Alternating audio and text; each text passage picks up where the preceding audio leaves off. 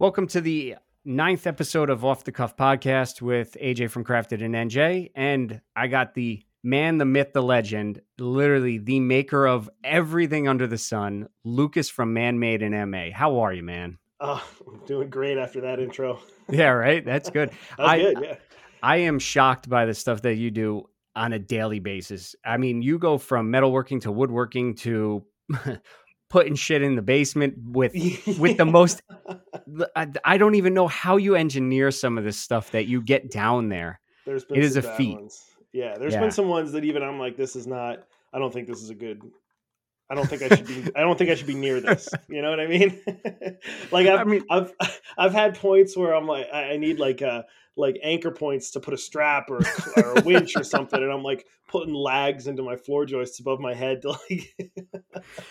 I think I've seen you use the truck as a counterweight, if I'm not mistaken. Yeah, the truck as an anchor point is always a good one. I'll back it up so I can hook one end of the come along to the hitch on the truck to like the safety chain hook, and then that's a really good point to be able to like creep stuff down the stairs, down the ramp.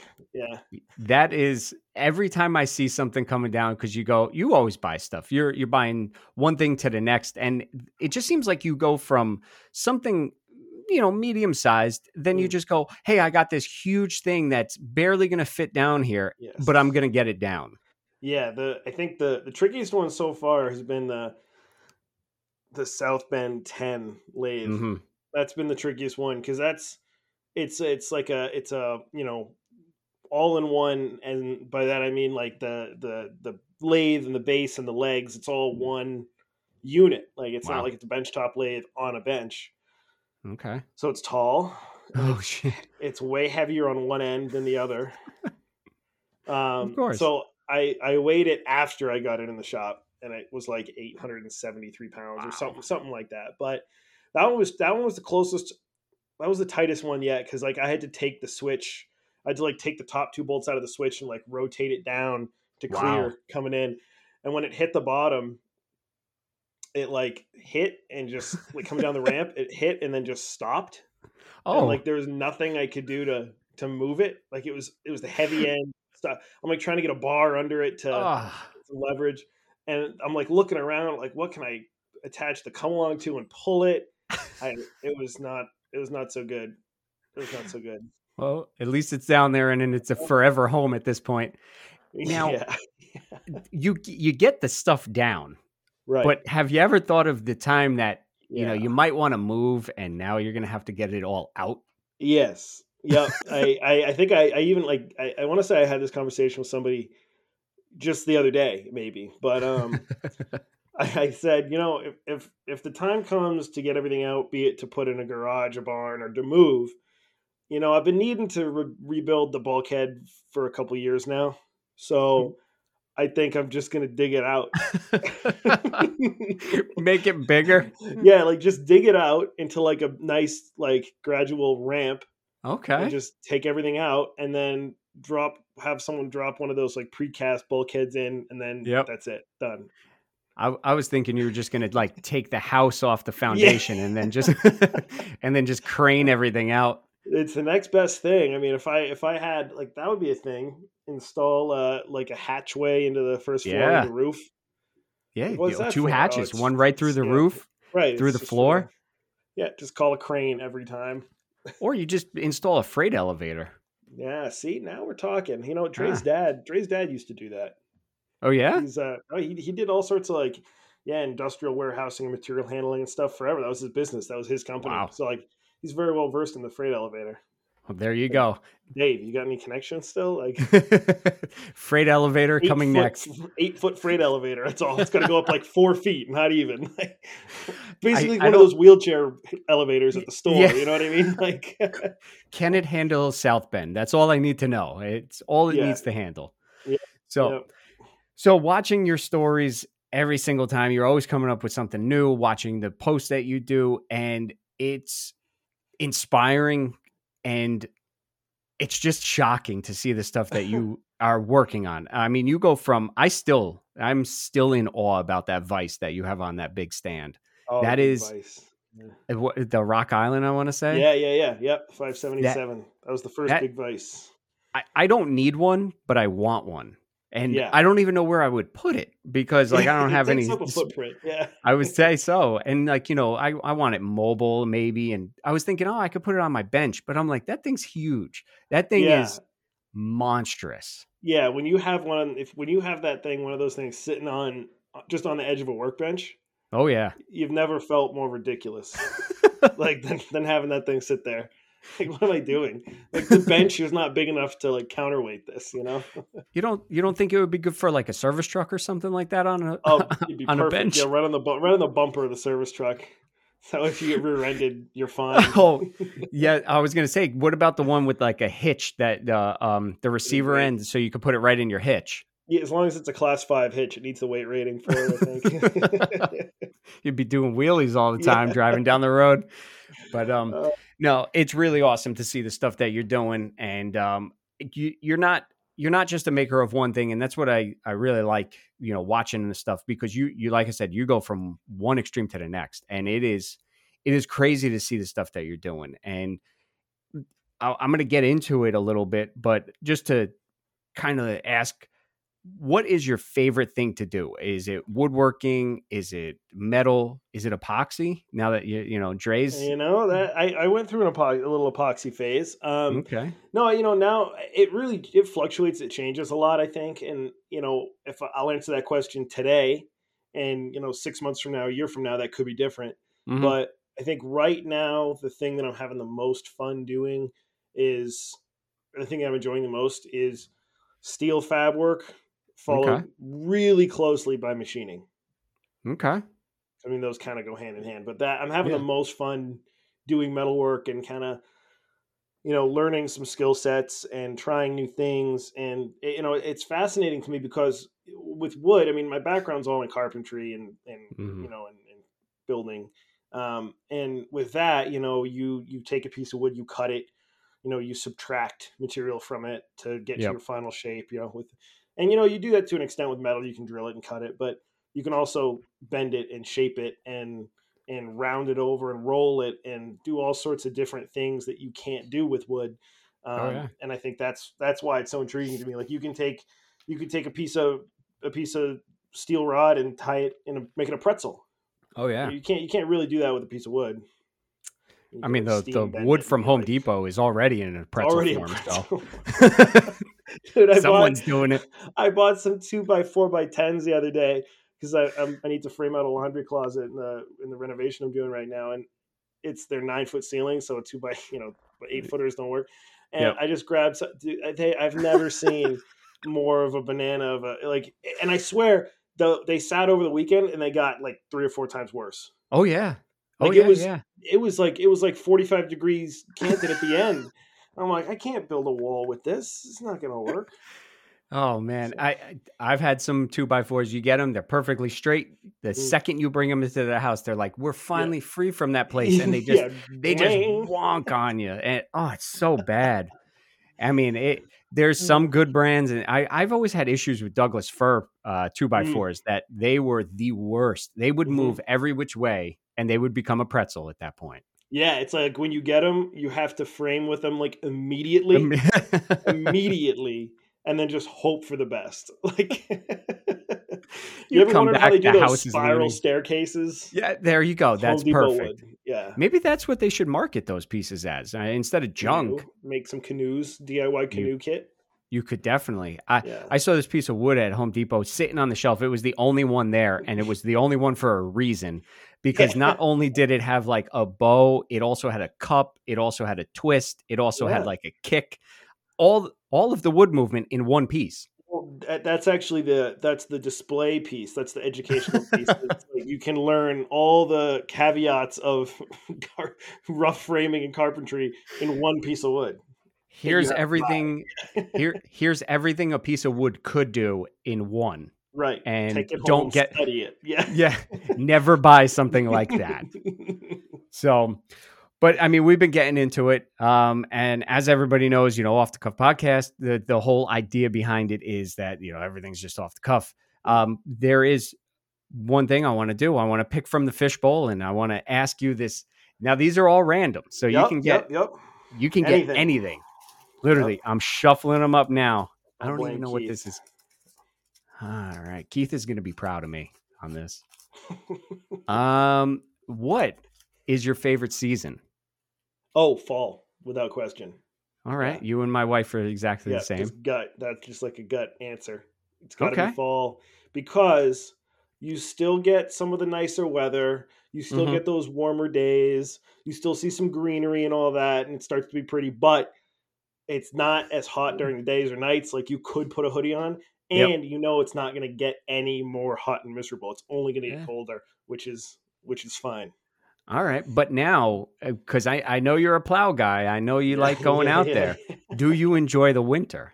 I still enjoy it. Yeah. I went through a phase of like 2 or 3 years where I really hated it. This is within the last 5 years, a couple of those where like, I can't, I'm done. I'm done. It would snow and it would like, they'd be like, oh, we're getting 2 feet on Friday. And I just have this like pit in my stomach. Like, come on. Like, I got stuff to do. Right.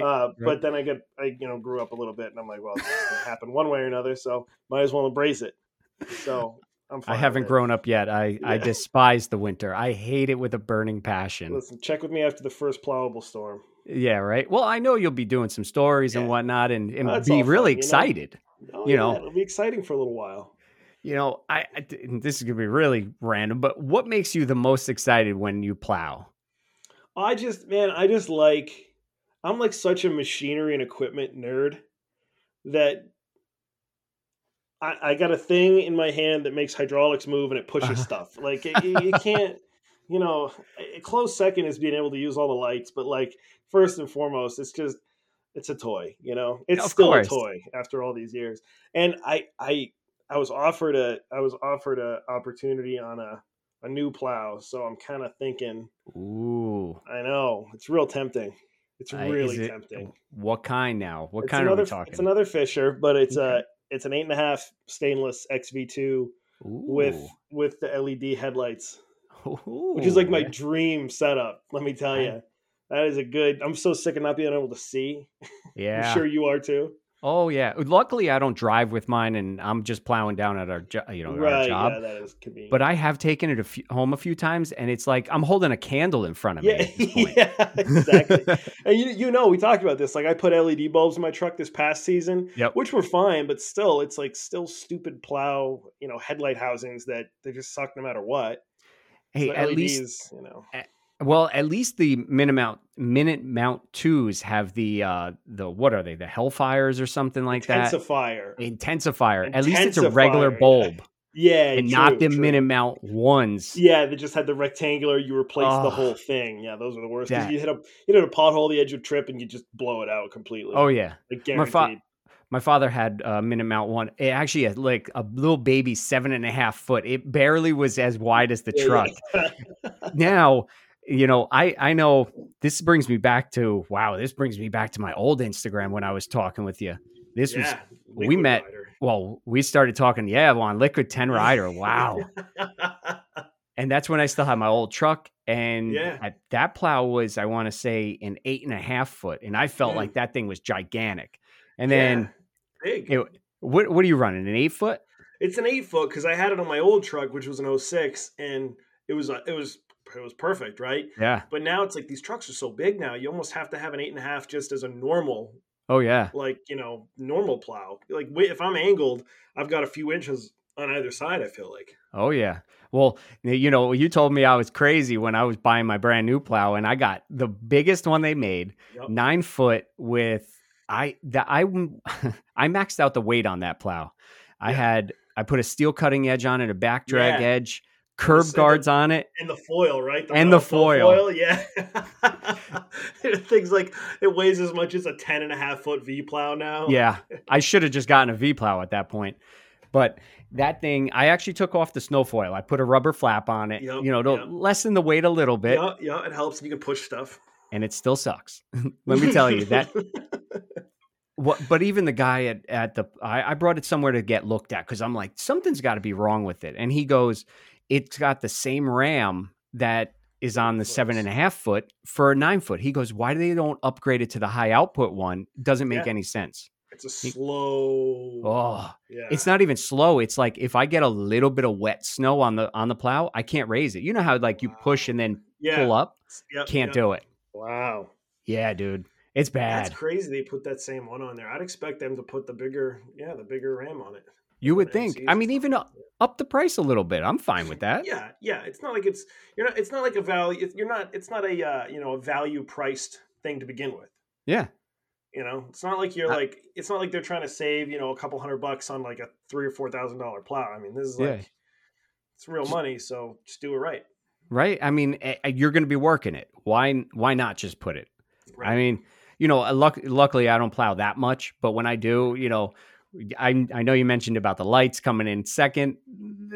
That's pretty much my first. I bought a strobe light for the back rack just because I wanted one. Yeah. And that's it.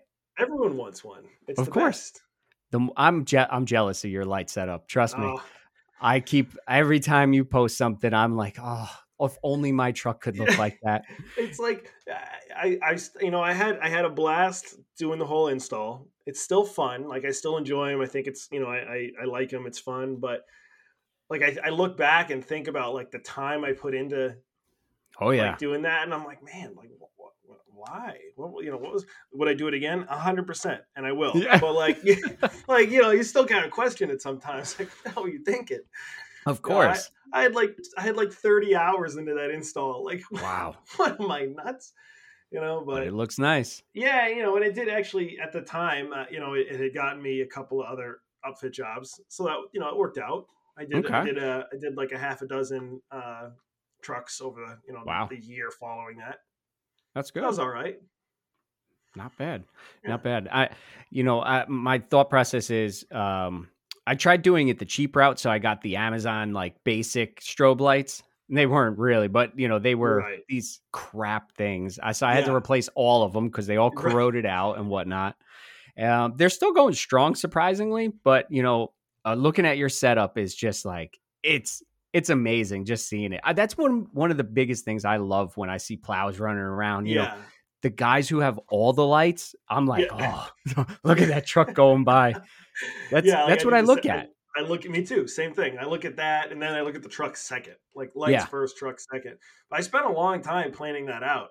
Like I had probably a few months in planning and prep and what was going to work with this and what was going to, which again is kind of a crazy thing, I think, in a way. Yeah, but you want it done right. Yeah. And I knew I wanted to, unlike my old truck that when I bought it used, it had a whole bunch of like hacked together nonsense in it. I knew I didn't want that. I wanted to do everything, once, do it right, do it, not like keep adding on and adding on and adding on. Like just do it once, do it right, and be done. Oh yeah. No, that's the way to do it. Yeah. Because if I feel ashamed to even say this, but if you saw my old truck, you would have cringed at the wiring. Because most of the times when I was doing something, it was like a quickie Mickey kind of thing. And I'm like, I'll get to it later and redo it. And redo it. Right. No, I did. Hey, I was guilty of that too in my old truck. I mean, at one point early on, like I get in, I'm driving and I smell something funny. And I'm like, what the heck? I pull over and like, there's like some ring terminal things that are up under the dash from the previous owner that I'd looked at one point and been like, yeah, this is fine. Just stuffed it back up under there. It was just completely melted, like glowing. Wow. So that was the point that I was like, all right, I should probably assess this a little bit and like see what's going on, but it's, that was exactly what it was. It was like, that's fine. Or I'll redo it later, Yep. And later turns into years. Turns into the next truck. Yep. I was just going to say later turns into that truck's long gone. Yeah. Do you know who bought your old truck? I don't know who bought it, but I know I've been sent pictures of it a few times over the last couple of years. Like I know it's still in Massachusetts. Oh wow, that's cool. Yeah. So people have seen it and that I know, and sent me pictures. So it's still out there. Okay. I still have a key for it too. So if I ever find it. I got to think, do I have a key for my old one? Because I know the guy who bought it. I know where he lives, and people who drive, because he lives not far from my job, my real job. And my father actually just went that way the other day. He comes back, he's smiling at me. He goes, "I just saw your old truck." He goes, as I'm driving up to it, he's like, "That truck looks really familiar." And he's like, as I passed it, I was like, "Oh shit, that's his old truck." That's funny. Yeah. And the guy loves it. I mean, loves that truck to death. And I sold it with the plow, and it was hard to get rid of it, but I had enough, Yeah, that's exactly what it is. It's like you have to weigh the "I've had it" with the "but I love it." And when you put them next to each other, you're like, "Well, no, I've had it. I'm out." Yeah. It's like, I don't love it that much. Yeah, well, the last straw for me was my transmission went. I lost, I think, third gear in it. And literally just driving on the highway. I was driving on a highway not too far from where I was living at the time at my dad's, and came to a red light, took off. And I didn't take off fast or anything like that. I felt it go through, first, second, and then third, just completely the engine whined. I wasn't going anywhere. I'm like, what's going on? Literally, I had to limp it the whole way home, another like half an hour, and just sitting in second gear. That was it. Yeah. Yeah. So that was like, I'd limped mine home on my last straw breakdown too, and it was the radiator blew. Oh, wow. So yeah, I get that. Limp it home and be like, that's it. Yeah. I'm all set. And then I had issues with the transmission. When I got it rebuilt, something happened. The input shaft, for some reason, I went to go install it. For some reason, it wasn't letting me, like, it wasn't going in. So I'm looking it over and I'm like, why does the input shaft look odd? I pull on the input shaft and it actually cracked. How? I have no idea. Even the guy at the transmission shop goes, I have no idea how that happens. He goes, that's the very first one I've ever seen. And after that, I was like, put a new input shaft on it, and I'm selling this sucker because I can't deal with it anymore. So it was a gorgeous truck. I loved it, but was yours diesel or gas? Gas. It was. The 5.4 liter. The 5.4 Triton. The legend of the Triton. The legend of the spark plugs. Oh, those the ones that rocket the spark plugs out? Yeah, they'd rocket them out, but if you got to them before they rocketed, then it was much easier because then you just break them off inside. Yeah. You need the special snap-on tool to take them out. Yep. I know exactly what you're talking about. Yeah. What was the other thing? Oh, the manifolds. Yes, the manifolds on that. I had a friend do them, and they were beating the hell out of them trying to get those things off. Yeah, those manifold bolts would just seize to the aluminum block because galvanic corrosion was not something they were aware of at the time, apparently. And and then that was it. And then you get the leak, and then you get the tick, tick, tick, tick, tick. Yep. Oh, that's the classic. You know how many I've seen drive by, and all you hear is this ticking going down the road. Yeah. And you're like, well, that person's not going to be happy. Yeah. So that was a V8, the 5.4, right? Yeah, not the 10. The 10 was a 6.8 liter V10, I think. My boss had one in Excursion. It was ridiculous. Dude, those things were beasts. My father had one in a F250. Yeah. And I was like, a V, what do you need a V10 for? Why is this an option?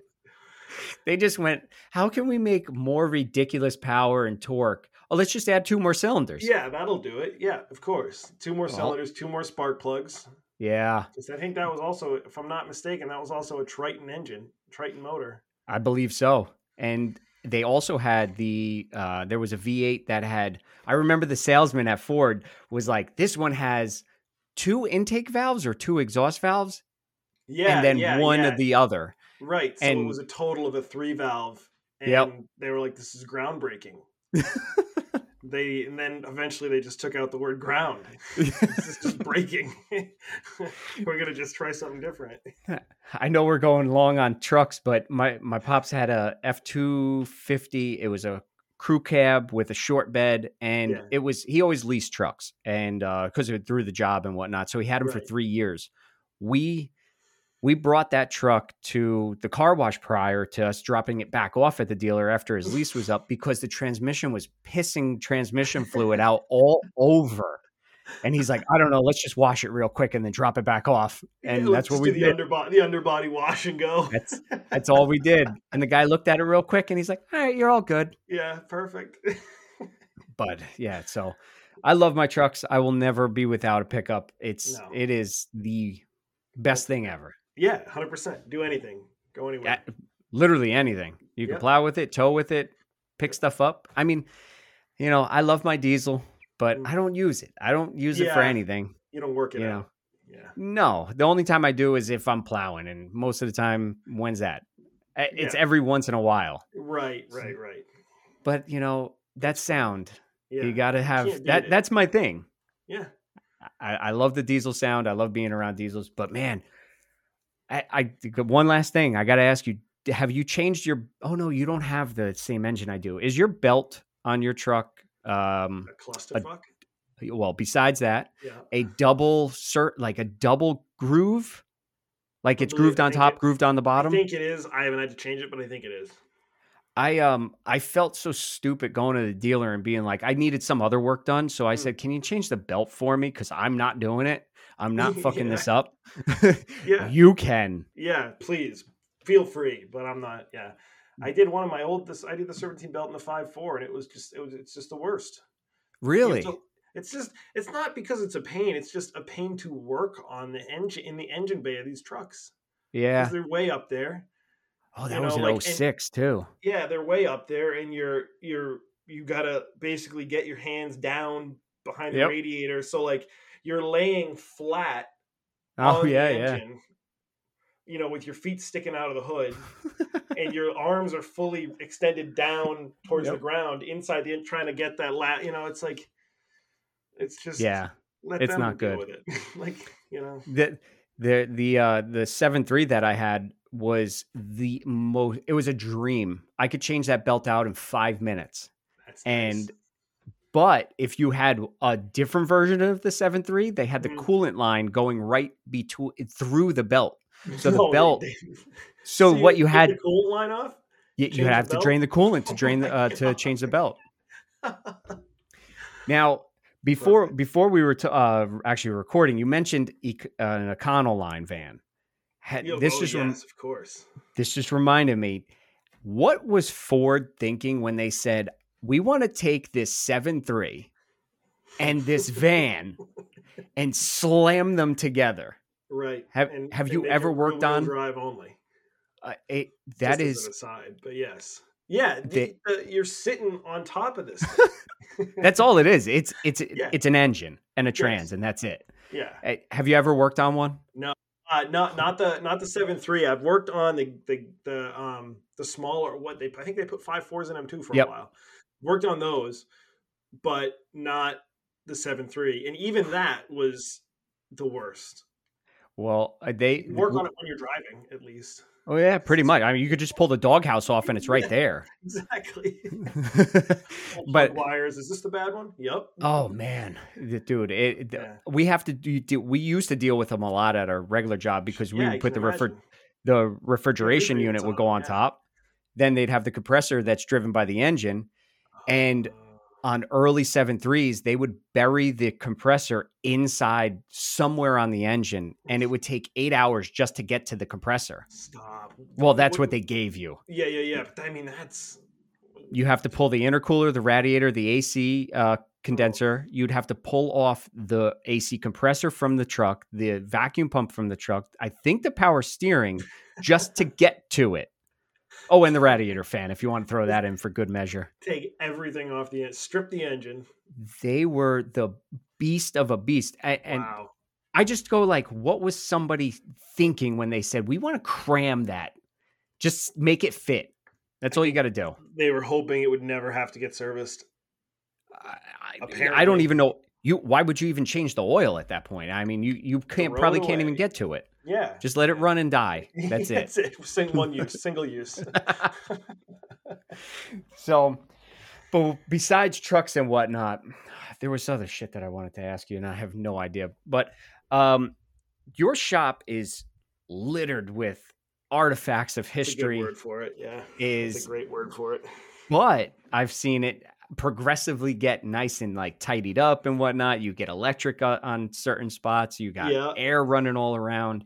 Yep. What downstairs? What is your most prized possession that you picked up that if somebody offered you a boatload of cash, you still wouldn't sell it?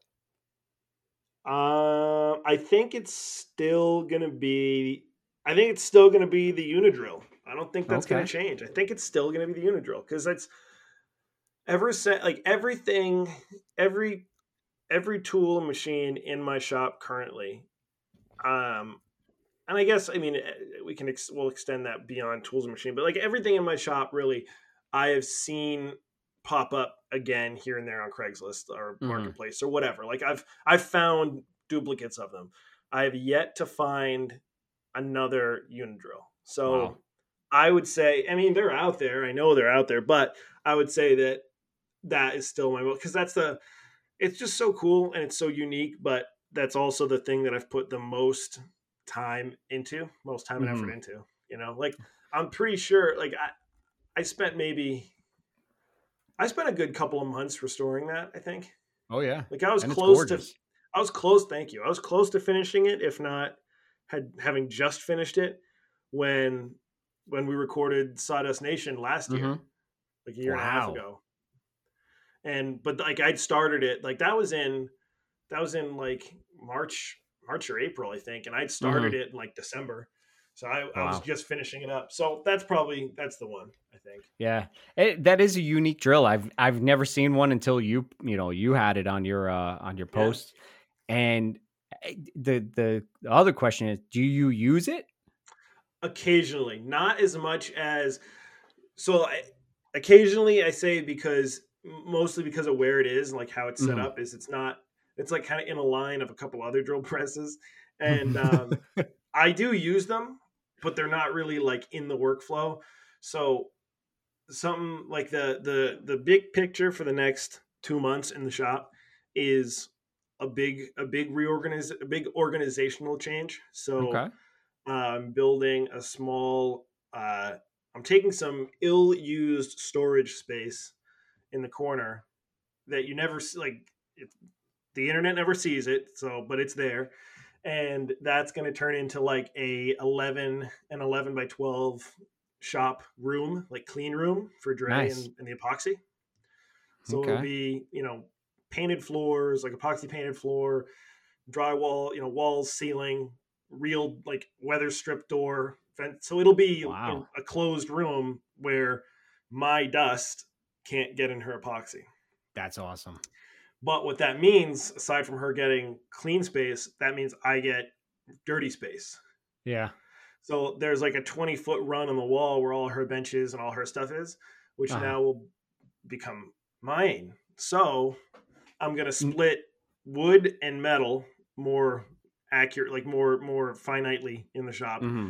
But what that'll do is that'll kind of let me move some of the machines that I would like to use more, but don't really have a good spot for into the lineup that would make sense. So I'll be moving those drill presses and actually getting the Unidrill into a spot where I can just, turn around and use it more frequently. Nice. Now, so I'm excited. Just so you know that that clean room, you might think it's going to be Dre's, but one day you're probably going to come home and then the big shop is going to become Dre's, and then you're going to be stuck in the little corner. You won't even be able to open the door because it's just going to be all the machines are in there. She's going to cram them all in there. She's going to be like, I don't know what happened. It's I came home like this. I don't know. Yeah. So what is the biggest obsession for you? Drill presses or bandsaws? Oh, it's a phase thing. Seriously, such a phase thing. Like when I peaked at like 11 drill presses, I was like, I had this thing in my head where I was like, I got to get the drill presses because they're so quick and easy to rebuild. And then, like many things, when you overindulge, you just become sick of them. So like, I'm so sick of drill presses right now. I'm so sick of them. Like I finished the last one that I was restoring and selling, and I was like, thank God. Oh man. And then the last two that are like quote unquote in inventory are both spoken for. So I'm like, okay, good. They're gonna be leaving, and like you don't even see them anymore. They're over in storage, like on the other side of the basement. Like Wow. there's still more tools that are outside of the the stories, but right now, I guess it might appear that I have a bandsaw obsession going on, but it wasn't intentional. That I got that new one the other day, or that other one. That one's, and it's leaving again when it's done. All right. I just like to breathe some life into some tools. Although I was at a pick like a couple hours ago, and it's an entire. You're hearing, no one else knows this yet. You're hearing this first. Wow. It's an entire Delta shop from the 50s. Wow. So it's everything, like unisaw, shaper, drill press, bandsaw, disc sander, belt sander, lathe, jointer, and scroll saw. Wow. And are you now the proud owner of it? I'm gonna go back and get it. Yeah. Nice. I'm trying to find people that would like the stuff first, though, because I'm not trying to deal with getting all that. I'm not putting all that stuff in the shop. There's no. You don't want to drag all. That sounds like a fun time, to put all that down there. It was funny. I said to myself, I'm like, well, at least these are all like real light stuff. This is all hand truck stuff. Like that was my mentality in my head. I'm like, this is all hand truck stuff. This is fine. Like it's gotten to a point where hand trucking like a Delta 14 or a drill press down into the shop is like an average day. I'm like, I just got to hand truck another one down. No problem. So I'm gonna put the word out there and see if anyone wants some stuff. Well, that's good. And I forgot you were also a big avid collector of vices. Yeah, that kind of infatuation never seems to go away. I think I can't, like, it doesn't stop. I like them. They're all different. They're cool. I don't know. I was gonna say, what is it like? Is there one thing that like really piques your interest, like that when you see a vice, you go, okay, that has that I'm interested. I don't know if it's a particular feature necessarily. I like big vices, like 6-8 inch vices. I like tiny vices. Medium vices, I'm kind of like an average 3, 4, 5 inch. It's fine. It's cool, unless it's something unique. But I just like I think it's because with the bigger ones, like the Rock Island, right? It's like it's almost absurdly big. And granted, that's only a 6 inch, and at like 160 pounds or something. Whereas there are some of the 8 inch vices out there are 200 plus pounds. Even some roll over the 300 pound mark, and that's like a whole different world. But I think it's that, and like I like unique ones. I like ones that are all original. So I just did a Reed 404 and a half, 204 and a half. So it's a swivel base pipe jaw vise, and it had the original pipe jaws in it, which a lot of the time they're missing. So I thought that was cool, and that's one that I'm keeping because I'm going to use it because it has pipe jaws. It's original. It's cool. But I know it's kind of like you see one and you're like, that's the one that I would like to have today. It's crazy seeing you actually, take parts that are missing and manufacture that part. I know you made the new handle for the Rock Island. Yep. Did you remake the whole screw? No. That was just original. No, yeah, I haven't gotten into doing that yet. I know some people do it like it's an average day at the office, and that's cool. That's really cool to just machine the whole meatball and Acme thread and everything, but I've definitely not gotten there yet. And I don't think that like on my current lathe, on my current running 9 inch lathe, I could do smaller ones. Like technically I would be able to do smaller ones. But the bigger screws on the bigger vices that I tend to work more on, that little lathe can't handle. But theoretically the new lathe, lathe, it's from 1958, so it's hardly new, but new to me.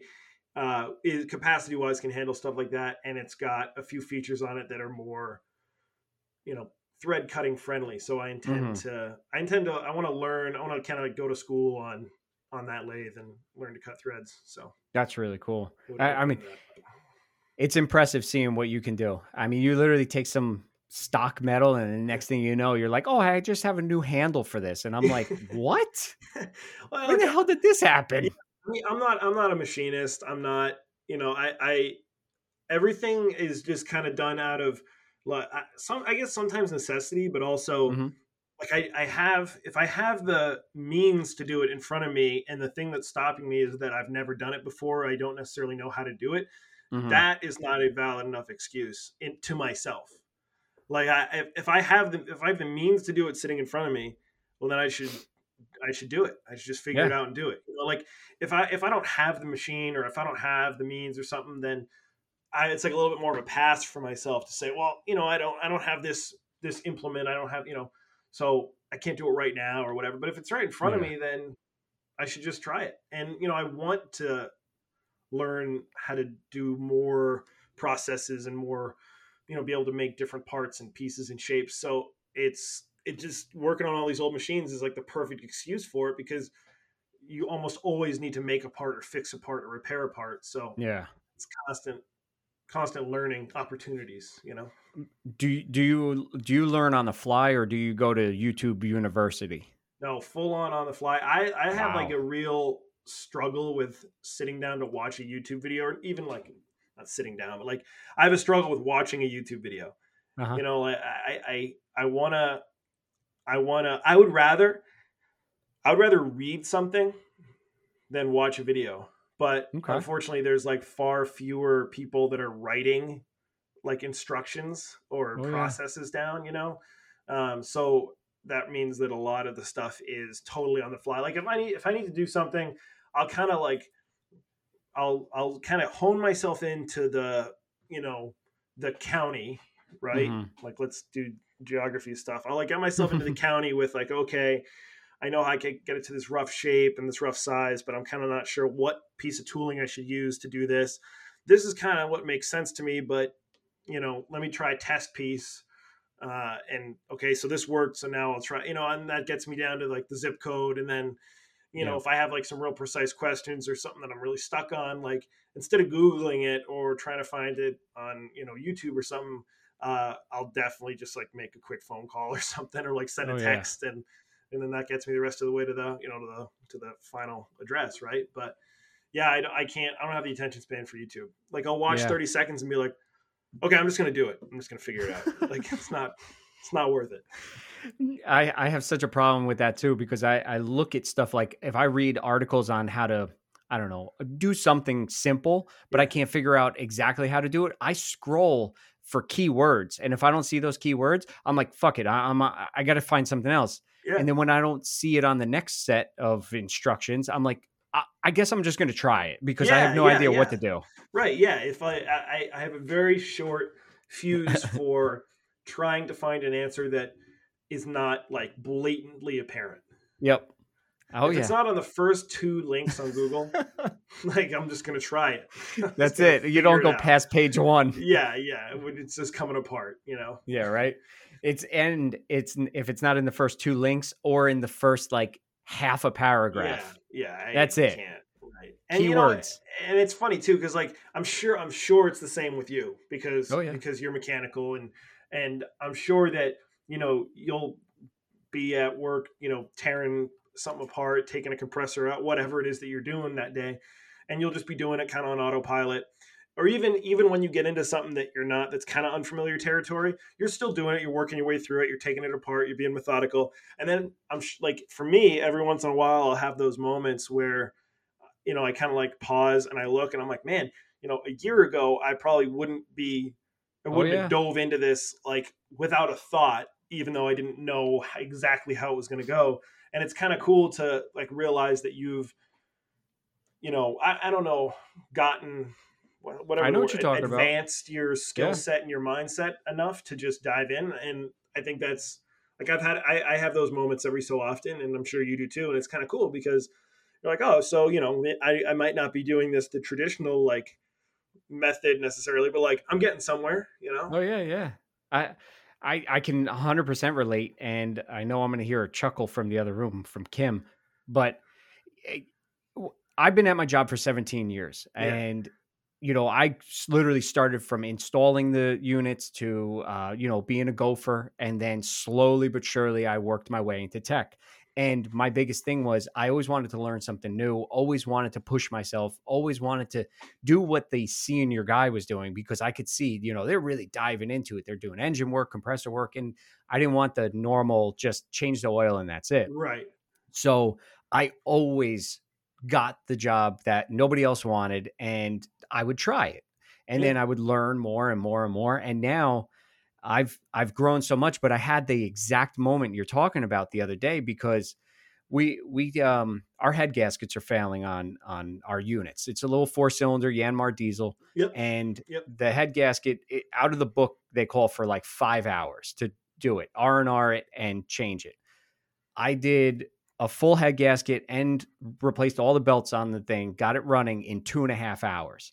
Now I'm like, I looked at it, I'm like, how is this possible? Like, how did that's I just do crazy. that? To think even a year ago or 2 years ago, I wasn't even at that stage. And then just thinking, okay, I started out as an installer and now this is what I'm doing. It's crazy to think of, like, you've grown but like you said, you're on autopilot. I was just going through the motions. This. It doesn't even Next thing occur I to you know. anymore. No, like you can even dive into new territory on autopilot, and not even really think about it. Mm-hmm.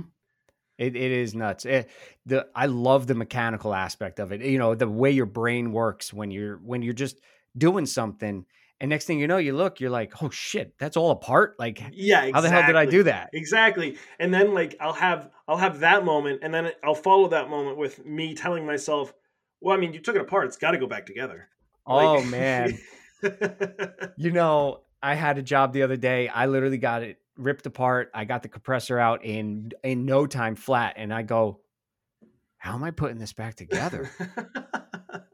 Like, I didn't pay attention to one thing. Yeah. And the only thing I missed, dude, there were little spacers between the compressor and the engine. And I'm like, where do these go? Because they're on the ground, but I don't know where they went.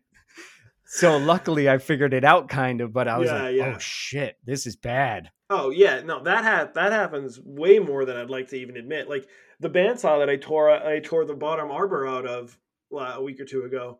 I just tore it apart. Like, we do the live on Thursdays. We do our live every Thursday. I did that. I tore that out at like 8:50, 8:55.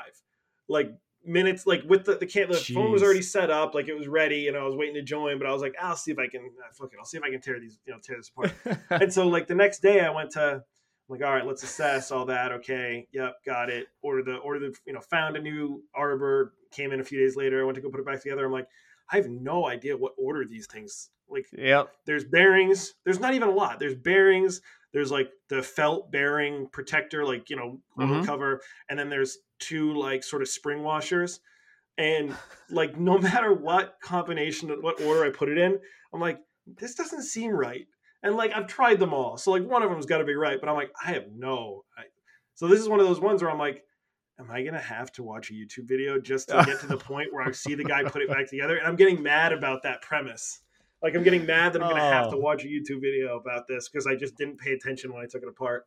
And like, that's just so stupid. It's just like an order of operations. Like, you took it apart. I'm sure when I took it apart, everything fell on the floor naturally. Of course. So like, I don't know. It's going to be a great bandsaw for anyone listening. This does not reflect the rebuild quality. Have you ever had, and I know I can tell you that you probably did, but you ever start a job where you go, okay, you set out a bench, you put all your tools, and you're like, I'm going to label everything. I'm going to put it all in like corresponding bins or like places. Then halfway through, you're like, fuck it. I'm just taking this shit off and it's just on the bench. Yes. And then you look at the bench and you're like, where does that go? Yeah, like there's that even come off of this? Like, there's like extra parts that you have no idea where they're going. Yeah, that happens a lot with like that happened a lot during the Unidrill, because I literally took every single piece off it.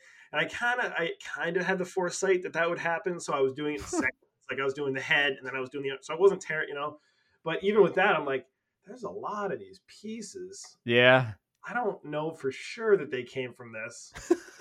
But, I think they'll go. It looks like it goes here, and like, it all ultimately went okay. But I do that too with even just with like a fabrication job or a build or something. I'll be like, all right, I got all my benches clear, everything's ready, Mm-hmm. like be neat. I'm gonna like, I'm not under a rush here, so I'm gonna take my time. Like I'll put my tools away. And like chaos ensues.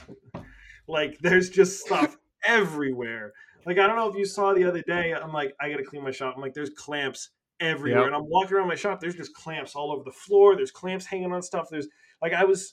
I mean, that was like an hour or two. Like I cleaned the obvious surfaces, and then I just walked around like looking. Oh yeah, I remember I put that over there because Oh yeah. I was carrying things and I put something down and Yep. I, dude, I tore out how many engines? I tore out my engine in my old truck twice actually. Was it twice? Yes, twice. And I tore out a 6.0 out of a F350. mm-hmm. And each time I did it, I went, here's my layout. Yeah. Here's the tools I need to start with. I put little tags on the I think on the radiator hoses, this thing. I marked it with different color wiring. And I'm telling you, a quarter of the way through, after I got the radiator and everything out, it was just like off. Because And it's like you work better almost just like in autopilot like that, just tearing it down. the worst part is though, when you're putting it back together, you're looking at the bolts going, those bolts look like they could go there or here or here or there. Yeah. So where do they go? Well, the worst is when they're this like the four bolts are the same like the same thread and pitch but different lengths. Oh God. Dude, I've like put stuff together and bottomed out a bolt and been like, it might just be something in the threads, and then like next thing you know, you just blow through the other end of like the casting or something. Like, oh yes, I've done that way too many times. I'm like, man, this bolt's not going in, and just hammer it away, just keep impacting, and then you're like, oh, it snapped for a reason, right? Because it's coming through the other side now. Got it. Something Perfect. Gave, yeah. But oh man, but it is awesome seeing your stuff, and I can't wait to see the build that's going that you were talking about for Dre's room, because that's going to help her big time, because now she doesn't have to deal with all the epoxy and the dust and whatnot. And that's been like the big like the great divide of the shop space is a lot of the times, like if she's going to do a pour, if she's going to do any of her, I guess anything involving wet epoxy, anything other than cleaning up, if she's going to do anything productive, it's almost difficult for both of us to coexist down there at the same time. Like, even if I'm not making a mess, even if I'm like sitting there, like reassembling a part or a tool or whatever with all the clean parts painted, inevitably, like without thinking, I'll be like, let me just hit the screw on the wire wheel and like fire up the grinder, do something, and then I'll just get like, she'll be like, come on, and like, or even like, honestly, sometimes I'll walk by and like, oh yeah, the breeze will like stir up, so you know what I mean. So it'll just be nice to be able to not have to worry about that and not have to worry about compromising her art with my like air movement as I walk by, you know what I mean? Oh yeah. So that'll be cool, because then I think she'll be able to go down and just do whatever anytime, regardless of what I'm doing, what projects I have going on, regardless of what mess I've already made, and the clouds of dust are still subsiding in the shop. It doesn't matter. She just goes down into her shop where it's clean. Yeah, no, so that'll be good. That's really, really cool. Shit. I like framing and doing the rough electrical and all that. It'll be fun. So. Of course. Now, I know a while back you were doing renovations at the place that you work at. And what was the coolest thing? I kind of remember, but what was the coolest thing you found when you uncovered walls or whatnot? Because I think you found some posters. Oh yeah. Absolutely. That was like 3 renovations ago. Isn't that crazy? Really? That's wild. But yeah, so it was our one of the hardware stores that my boss had purchased on Cape Cod, and it had been a hardware store since it was founded and built and all that. So it was like the structure itself was over 100 years old. It's like 120 years old. I think it's actually exactly 120 years old. Wow. this year, but it had been the hardware type store pretty much forever. And way back when, it was like the hardware slash general store slash mortuary slash like everything, right? But at one point in time, I think it was like, I want to say it was like 50s through maybe 70s, 50s through 70s, maybe early 80s. That store was also like one of the premier Delta Rockwell dealers in the area. So there are these old, there are old photos that we have of the store in the building, like with the whole Delta Rockwell showroom setup, which is really cool. But we found a few things during demo at that building when we were renovating it that were all behind drywall or plywood or whatever that were super cool. So the first one was a big lacquered wall panel that had a hand painted Delta Milwaukee logo on it. Wow. Like 3 or 4 feet in diameter, which is super rad. That's awesome. And it was like mint. It was pretty much perfect. So that was really cool to find. And then behind some other walls, we found 2 big posters. So basically like printed on hardboard, basically like 3 foot by 4 foot. And they were old marketing photos from, I imagine, from like the Delta Rockwell catalog or something. So it was the, it was like the ideal garage workshop, like father with his son, doing like making a birdhouse or making a little race car or something. And it's all the tools. And they were in near perfect condition as well, which was crazy to find. So I ended up building frames for them, and they're hanging up. I was going to say, please tell me you still have them. Yeah, they're all 3 of those pieces are safe and hung up at the store. That's awesome. Because so many people never even knew that that's what that building had been. So it was cool to just bring that history back. That's really, really cool. Yeah. I got 2 very important questions. Okay. And then we'll start wrapping up after that. But right. The very important question is, have you ever met Tom Silva? I haven't. And he's just not like roaming around the streets or anything like that. You know who roams around more than Tom, and I guess probably not anymore. Norm. Like I've met Norm just like roaming around Arlington. That's I mean, like awesome. I shouldn't say roaming around. Like he was absolutely shooting a segment, and I 100% was like, hi, like in between shots, right? And like I see Charlie Silva all the time at the lumberyard, but never Tommy. Wow. I've like conversed with Tommy, but I've never met Tommy. Like he follows me on Instagram, bro. Oh my God. You sure it's really Tom? Yeah. It's hilarious. He's got the check mark and everything. how like, you sure he's running that page, or is his daughter? I think it's 50-50. Like, I'm pretty sure he has, like, he's on there, but I think I think his daughter oversees it. Like the same way that my mom has her own Instagram, but like I just make sure everything's fine. You know what I mean? Yeah. She's definitely going to listen to this. Yeah, I'm still logged in, Mom. That's why all the new stuff comes up, because every once in a while I follow some new accounts for her. I try and keep it interesting. Of course, but you're number 1 on there. Of course, yeah. The close friends. It's just Dre and I. Of course, she probably follows you, Dre, and then Delta. Lincoln Electric, 100%, yeah. Total Boat Epoxy. Yep. I 100% went through my followers, and I was like, "Yep, this person, this one, this." Yeah. Of course. Yeah. But I was just picturing, as we were talking, just picturing Tom Silva just sitting back, just scrolling through his messages on Instagram, just answering like, "Hey man, what's up? What are you doing?" Hey, I think he might. I mean, I like to think that every once in a while it's actually him scrolling through and yeah, I mean, he's hip. He's technologically savvy. So oh yeah, I still love watching that show. I remember watching it when I was growing up. Yeah, and now seeing it again is, seeing what they're doing now is crazy. Some of the builds. It is, yeah, and it's crazy too, because I mean, we've watched all these different. We've watched the the original crew slowly kind of make their exits, and the next generation take over seamlessly. Oh yeah. Which I love. I love that there's a new landscape contractor. I love that there's a new lead carpenter now that Noel's gone. Norm's gone. I think it's cool that they've brought in all these younger tradespeople Mm-hmm. to continue the legacy, That is which is good. rad. Oh yeah. Now on that subject, Yeah. it's a pain point for me. And if you listen to the episode with Keith, I had asked him the same exact question.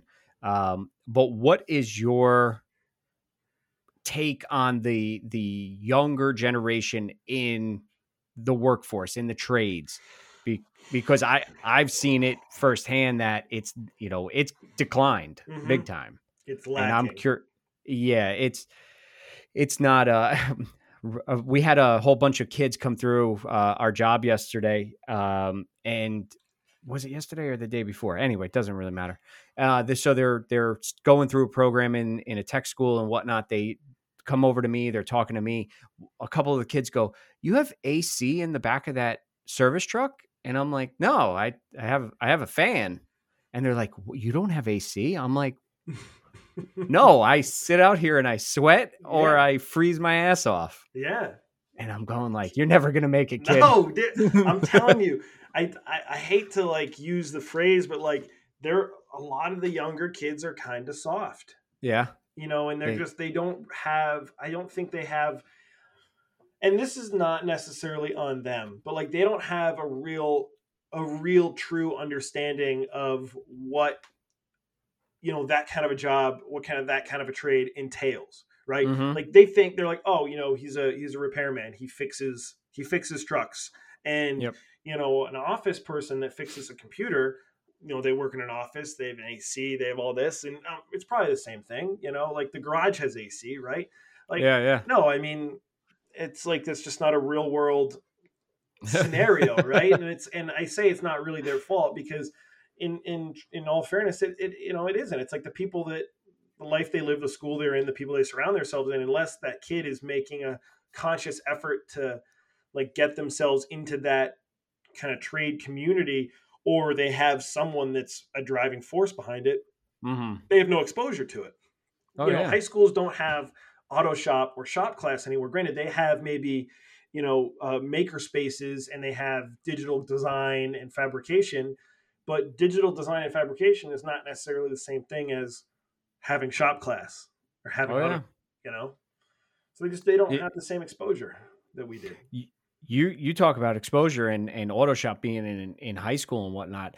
My father is he goes around to UTI, that's not too far from us, Yeah, and he went to talk to them and whatnot, and he got a tour and they explained. When I went to my trade school that has since turned into a Lincoln Tech, back when it was called Engine City, they taught you everything. You got your hands, I mean, dirty. You ripped out transmissions, you rebuilt engines, you yeah, ran engines, you did everything that you normally would do. sure. UTI, no hands on. No, you're the only hands on you get is, I think they can start an engine and then they could shut it down so they hear it run. And the other one is they have an engine block that's already torn apart, but all the kids do are take the pistons out, they measure them, and then put the pistons back in, and that's it. Wow. So I was like, they How, don't have anything. And my father's like, this came straight from the director who was showing him that this is the most hands-on that they get. They get a lot of like paperwork to do, and they how does learn that in the class. How does that translate to like Real functional life. real life skills? I can't figure that out. I mean, that's pretty wild to me that they've gotten to a point where they're, if you're not, well, actually, I don't know. Well, I think that's silly, and I think they should be 100% hands on. Part of me then kind of I just had this like thought in my head of, think of like a freshly graduated auto tech going Mm-hmm. to work for, let's say like go to work as a tech at a dealer, right? Okay. They're not taking apart engines. It's like they're No, doing oil changes. You know what I mean? yeah. Like, and so I guess in a way, the tech schools are sort of, they're prepping them for their entry level jobs. But like it Yep. still just seems like that's a huge oversight to not prep them for anything more. Right. And I then mean, leave it to their any future employer to leave the training and education for anything more to them. And I guess in a way, I'm playing devil's advocate against myself, but like if you go to work for Ford, or you go to work for Mercedes or whatever, those the essence of how internal combustion is the same, but like all the nuances are so specific to those vehicles and those engines. I guess you would kind of want that training, but man, like they don't even teach. No hands-on is ridiculous. Yeah, well, you got to have. I understand 100% where you're coming from with that. And I completely agree that, you're getting somebody who's freshly graduated. You're not putting them as a master technician. You're putting them, with a master who can then teach them. Right. But to walk in somewhere, it's almost like getting a book, not reading it, but knowing exactly what the story is. Right. And, I'd rather thumb through the pages and have an idea about it before going in. So, I mean, some hands-on would be good. Yeah. I mean, the essence of it is like, you're right. When you went through it and you would, pull a transmission, pull an engine, tear it apart, put it back together, and regardless of manufacturer, like the concept is the same. Mm-hmm. And having that hands-on and having torn it apart and seeing the internals and someone can explain all day long the premise of internal combustion or automatic transmission. Like until you see it, then it's real. Then it's in front of you, and you're like, okay, I remember being told this, and there it is. And like that is an invaluable experience. You're right. Oh yeah, that should not be overlooked, and it is. So UTI. Get with the program, I don't know if that goes for all UTI locations, but I mean, I was kind of shocked to hear that, and he got a tour of the whole school and whatnot. And he comes back, it is pristine. There is not anything on the floor. They probably get written up if they spill some oil on the floor or something. Probably. I wouldn't doubt it. They're probably clean engine blocks too. Yeah, no oil, but nothing. It is sad. It is really sad to see, kids coming out of trade school. And then also the last point of that I could think of is, I believe, and this is just my opinion, so if anybody out there gets hurt by this is just my opinion. The kids coming out of trade school expect to get paid top dollar the second they step foot into a dealership. Yeah. They expect top dollar. They expect their own truck. They expect like months and months of vacation, time paid off, all this. They don't want to work through the chain. No. And it's not even, it's funny you say that because it's not even specific to that industry. I mean, I think that is like a universal problem. I think I would even call it amongst younger people that I've noticed. I mean, even in, even watching, watching the retail stores, look at, gain new employees, look at new employees. I mean, there's been a few college grads that have come through and, some of them have just kind of had the, I can do everything. Like, where's my manager business card? You know what I mean? Oh, yeah. Well, the store manager might be like, oh, I'm sorry, were you not clear that we hired you as a, part-time cashier? Like that's like, you got to work your way up. You know what I mean? It's not, I don't know why that's kind of a lost concept. Yeah, there is. And the other lost concept is there's no drive. There's no drive to want to work your way up. Right. Some people are very content with staying, really low, and they will stay there for a long time, but there's no push and no want, to rise up. I don't understand that. I mean, even if you don't have like a clear, is that the right word? Yeah, I guess. Even if you don't have like a clearly defined goal, even if I, even if I can't say, well, this is exactly what I want to do in the future, even if you don't have that, you still I still know that, well, I want something more. Like I want the next thing. Yeah. And that's enough. So I don't know. I mean, I don't know if they just don't want anything. I don't know. I have no idea. They want it given to them. It really is true. There's a good line that my boss always says about people like that. And it's, they're born on third base and think they hit a triple. Yeah, that's exactly it. Yeah. It is what it is. It's a shame, but hopefully the next generation will turn us all around. I hope so. I mean, it is. It's there's like when I'm doing any of the renovations and stuff, like I've got a group of subs that are all within my age range Mm-hmm. that went out there, hustled, got it done, started their own business, or went out and joined the union and got a really good upper level supervisor role and stuff, but then run their side jobs and stuff. And I prefer to use them over any of the, I don't want to say older trades, but older trades, because I think it's awesome that there are kids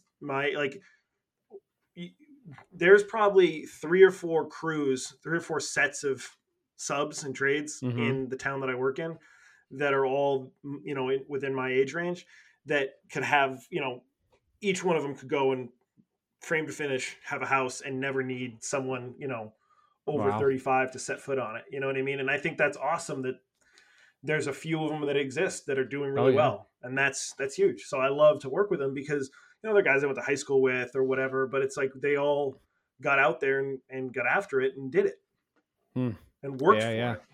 Oh yeah, that's what no one wants to anymore. No, but it must be nice. Oh yeah, it must be nice just to be handed everything. We could go on this for hours and hours and hours. But last question. Yes. That's going to be kind of a twofold. One's going to lead into the next. Do you know my executive producer, Keith from Blackthorn Concepts? I do know Keith. Yes. The executive producer. Does he get a credit in every episode? He told me he told me pretry much to cut it out, just to stop saying it. But I just had to bring it up. Yeah, I know you know him. Yeah. And with that, Keith is going to be running the Maker Swap at Maker Camp this year. Are you going to be attending Maker Camp? Absolutely. I will be at Maker Camp. You will mostly find me under the Lincoln tent. No surprise there.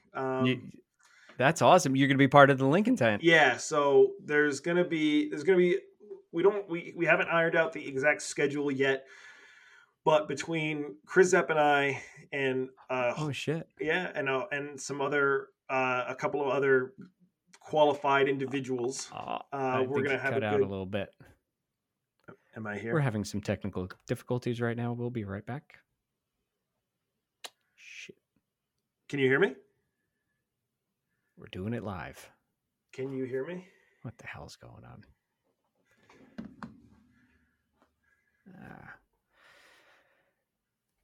So while we wait I don't know if Lucas can hear me. I can hear you. But his audio cut out right now. He might be having issues on his end.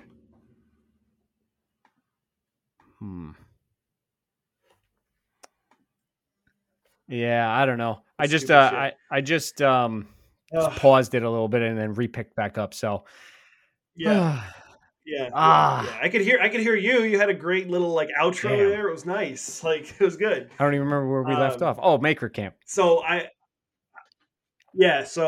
between Chris Zapp and myself and a band of some other really qualified, skilled welders and makers. So there's us, and then I think we're going to have 3 or 4 or 5 or 6 more people that will be able to lend a hand. There's pretty much always going to be someone at the Lincoln booth. We'll have some scheduled demos and instructional, and lessons essentially. So, come over, learn the basics. If you've never welded before, if you're uncomfortable with it, come over, learn the basics, and then weld out your project. But if you're familiar with it, if you have done it before, but you might just need a little bit of guidance, like setting the machine up or something, you can come over anytime. There's always going to be someone there. So yeah, I'm going. Kim and I are going to come up on Sunday because so first year. Nice. This is my first time going. I can't wait. Can't wait. Oh, it's going to be so much fun. So you'll be there for the Maker Swap. Exactly. Yeah. Reveal, I was talking to Keith because awesome. I want to do something, put something in the Maker Swap. And he's like, you got to it's this day and this day only. And if you're not there, you can go fuck yourself pretty much. Too bad. Yeah. Of course. Keith, he's a typical Jerseyan. He is a true asshole. He really is. Through and through. Yes. No, man. I really, really, really appreciate you coming on. I see your cat's hanging out now. Yeah, I don't know. I can't believe it's been this long that it's taken him to He was realize that I fast was not asleep, in and the then room. he woke up to your voice and was like, "Wait, Yeah. what the hell's he doing?" So with that, we're going to wrap it up at this point. And, I want to thank Lucas again. You can find him on Instagram at Mannmade. That's MANN, made in MA. And give him a follow if you haven't. Yep. You got to check out his work. And any last words for you before the final sign off? Yeah, anytime, Not man. much. Just thank you. I mean, it's been fun. It's been awesome knowing you all these years, and I'm stoked that we'll finally be able to, after all these years, Man. finally be And able if to you hang find out a in Rock October. Island Vice before then, That's the best. I will buy one from you. Okay. Why, I don't Copy know. that. I will find. Just of course, it is just a one, beast to I look think. at. I'm going to put it on the floor and then probably trip over it and just keep it there. Yeah. Break So your toe. with that, Yeah, we're going to be perfect. signing off. My name is AJ from Crafted in NJ. You can follow me on Instagram or Facebook. Also, you can check out my website, craftedinnj.com. And if you have any topic ideas or you want to send in questions for the next, guest, then you can email them over at craftedinnj@gmail.com.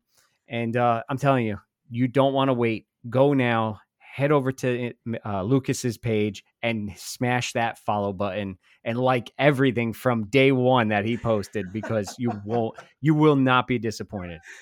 So with that, anytime. Thank With you, that, dude. we'll talk to you later. This has been episode 9, and we love you all.